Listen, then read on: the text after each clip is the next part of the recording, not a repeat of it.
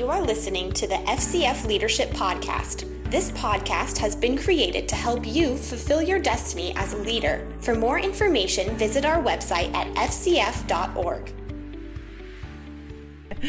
I'm Cookie Brothers. I'm here at our Tulsa Leadership Summit, and we've been excited this week because we've got to have Michael Howell and his whole family here doing the praise and worship with us. And so I wanted to take this opportunity to sit down with Michael and kind of pull on his heart to see what God's saying to him right now in this season for the body of Christ and to the FCF family. And I got to spend a little time with Michael and Sherry today. We went to lunch and got to share hearts, and there was what I perceived was just really a divine connection. And through this week, as Michael and Sherry and the family have ministered here, you guys have mentioned multiple times to me and to all the family here how much you love the family of FCF. Oh my goodness, yes. There is an obvious difference here. I think this is the third year maybe that we've come down, and it's so recognizable, just the authenticity in the hearts of the people. It's not just part of you guys' mission statement. Right. Isn't relationship is in there. It's three you bet. things. Connect. Yeah. You bet. It really is real. And I'm so thankful for it because I believe that it's very important to God for us to connect to the rest of the body of Christ in that way. Amen. Love it. Well, the one thing I wanted to ask you in the conversations that we've had that you brought up were two different areas that the Lord's really been working in your heart. So I wanted to find out from you tonight, what do you feel is a vital and important message in this season for the body of Christ? Well, since we're talking about family, I where my family is right now, I feel so blessed to kind of a little bit of our backstory. Sherry and I were both raised in pastors' homes, and so thankful, so grateful for that heritage. And we both had really close to our parents, still close to this day with them. And with our growing up in the Christian world, we saw a lot of kids that were the children of ministers that were neglected or didn't fully receive what God intends a child on earth to receive from their mother and father. Yeah.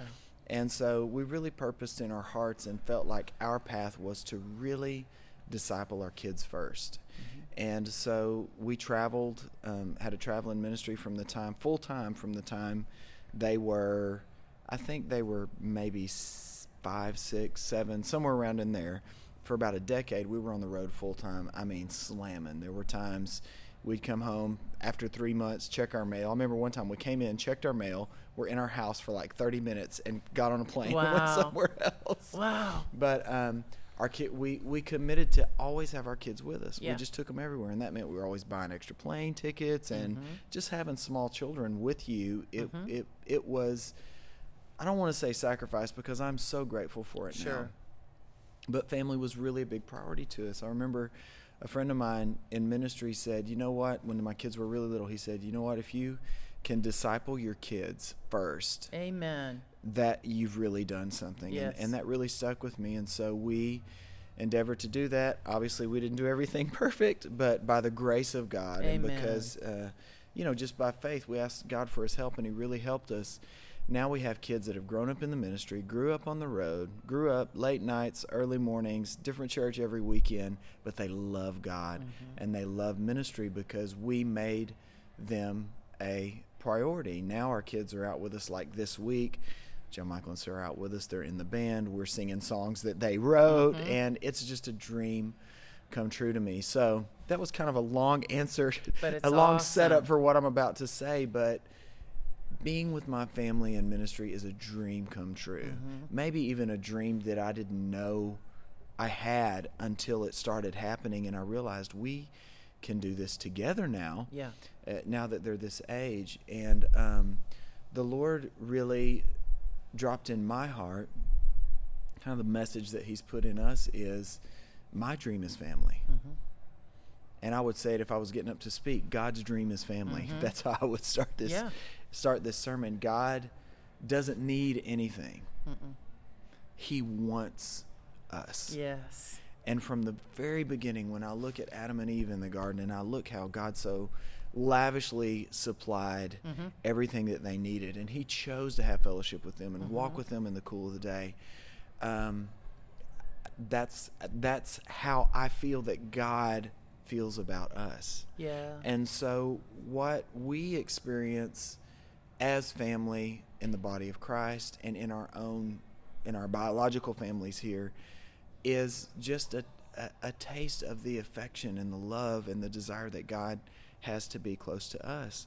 And I look at the entrance of Jesus into the earth, and I see there's a scripture in the Bible that says, I'm really bad with scripture references, That's but okay, I won't take the time to look it up. That's okay, I'm the same way. But I believe I know it's in John, where Jesus says, you've got your heads buried, in the Message it says, you've got your heads buried in your Bibles and you can't see the forest for the trees. Here I am standing right in front of you. So we know that Jesus came on the scene and he was not what everybody was expecting, because people's perspective of who God was wrong. It was just off. Up until that point, people saw God as, yes, the creator, but the judge, and there was like this distance in their approach to him. But when Jesus came, he said, I came to show you the Father. And people wigged out because he brought this intimate dynamic. And the word he used was Abba. Our word for Abba is daddy. He said, hey, I came to show you who your daddy is. That's right. And that was a turnoff to people, because how can you say that about God? God the creator, God the judge. But Jesus, in his ministry, all throughout his ministry, he introduces this family dynamic. I came to show you the Father. Should not this daughter of Abraham, that was a theme in his ministry. Even in when he was on the cross, he said, look, John, here's your mother. That was important to him. The family dynamic was paramount in his ministry and in him communicating the nature and character of God to us.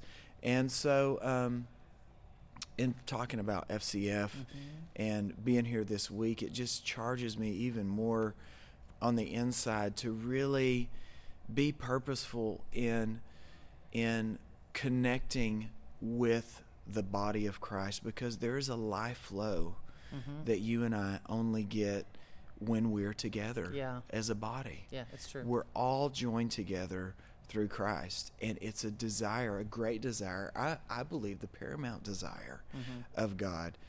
I see God all throughout the course of history, his mercy just chasing after us.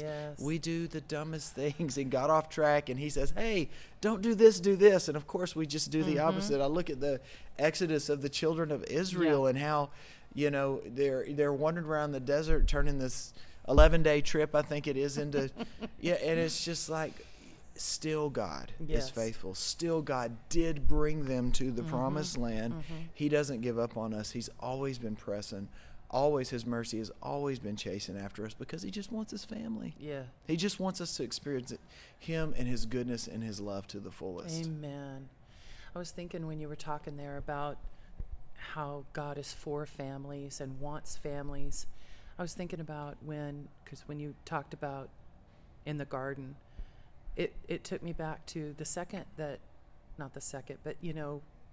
early on, as soon as the enemy was able first to, bring division in the marriage, then he brought division in the family, where a brother rose up and killed a brother. And so if we can see from the very beginning, the enemy has understand the power of the family and tried to destroy it, then how much more should we in this day and age understand the need to protect it, to preserve it, and to let it be the example that God wants it to be to the rest of the world of how he plans to love us for eternity. Absolutely. And it's not like it's an easy thing. It is. We sometimes I think it's easy for us to use our faith for a thing, but a higher use really of our faith is to use faith for each other. I just had the scripture pop up in my heart. But it requires us to walk in relationship and to have the depth of relationship that God wants us to have. We can't be self-centered. Right. Exactly Romans 8, I think, is where this is. Do I have time on the podcast to read this? We're good. Totally good. Let me find it here. Okay. Okay. Can I just read this whole thing really quick? It. This is starting in Romans 12, and I'm sure I'll get to the nitty-gritty here. So here's what I want you to do. God helping you take your everyday, ordinary life, your sleeping, eating, going to work, and walking around life, and place it before God as an offering. Embracing what God does for you is the best thing that you can do for him. Isn't that an awesome scripture? I love that. Absolutely. Don't become so well adjusted to your culture that you fit in without even thinking. Instead, fix your attention on God. You'll be changed from the inside out. Readily recognize what he wants from you and quickly respond to it. Unlike the culture around you, always dragging you down to its level of immaturity, God brings out the best of you, develops well-formed maturity in you.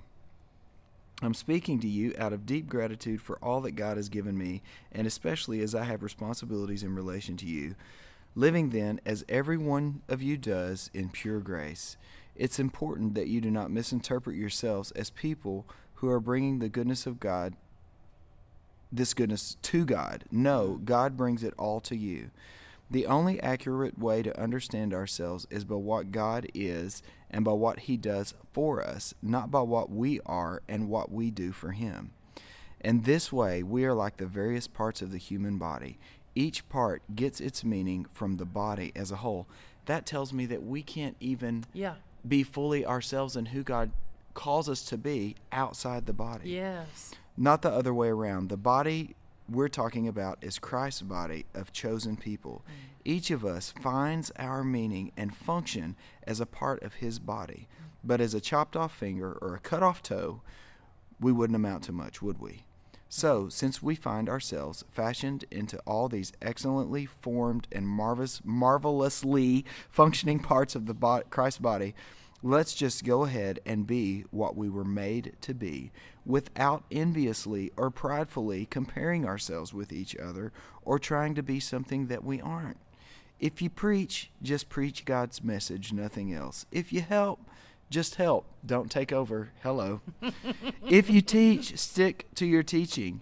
If you give encouragement and guidance, be careful that you don't get bossy. If you're put in charge, don't manipulate. That's good. If you're called to give aid to people in distress, keep your eyes open and be quick to respond. If you work with the disadvantaged, don't let yourself get irritated with them or depressed by them. Keep a smile on your face. That's like parenting tips. I tell you what. Isn't it? I mean, that's amazing. If we could just, it's simple. It's not easy, but it's simple. If we can just keep our eyes off of self, stick to what God's put in our heart to do. Don't compare ourselves to other people. Be patient, be kind, be loving with one another. The fruit of that is really fulfilling what we're supposed to do on every level. We find that in the body of Christ. Amen. That's awesome. Thank you for sharing that. Yay. Okay, I'm going to ask you a couple of personal questions. Come on. Okay. What are 185. What are you reading right now? I love that. What are you reading right now? What books? Are you an avid reader? I'm not an avid reader, but I can tell you a book that has really impacted me recently is a book called Necessary Endings by Dr. Henry Cloud. Okay. He is a believer, but I don't think that this is necessarily a Christian book. He's really been in the business world, right, and is a therapist for heavy hitter people. And one of the things that I love about this book is, especially with all the transition that seems to be happening globally, our world is changing. Yeah. And so in order for us to step into the new places that God has for us, some things have to end. Yeah. In That's order to cool. get to the next thing, there are cool. necessary You bet. endings. You bet. And in dealing with other people, sometimes it's just time for a change, time for a move. And we can't be so gripped on the way it's always been or what we're comfortable with and hold on to something that's less than what God has for us next. That So sounds it's fascinating. really impactful, Yeah. really, really good book. Okay. And whose podcast or teaching gift are you listening to the most right now, would you say? Well, Kenneth Copeland is just there's something happening with him for me. He's kind of like, he turned me on to Word of Faith. He's got a message from the 2016 Believers Convention. It's 2:00 on Friday. Okay. Thank And you. it's called Living in the Overflow. Okay. Basically, this message to me is the ultimate message for all believers, that we should be so blessed that God's blessing overflows. For Yes. instance, if a tornado's coming and my house is blessed, God's protection's on my house, guess what? My whole street is blessed because of the overflow of the blessing in That's my right. life. And just living in the blessed life, not just for you, but for everybody around you. Exactly. Andrew Womack is the bomb for me. Joseph Prince, love his teaching on grace, rocked my world.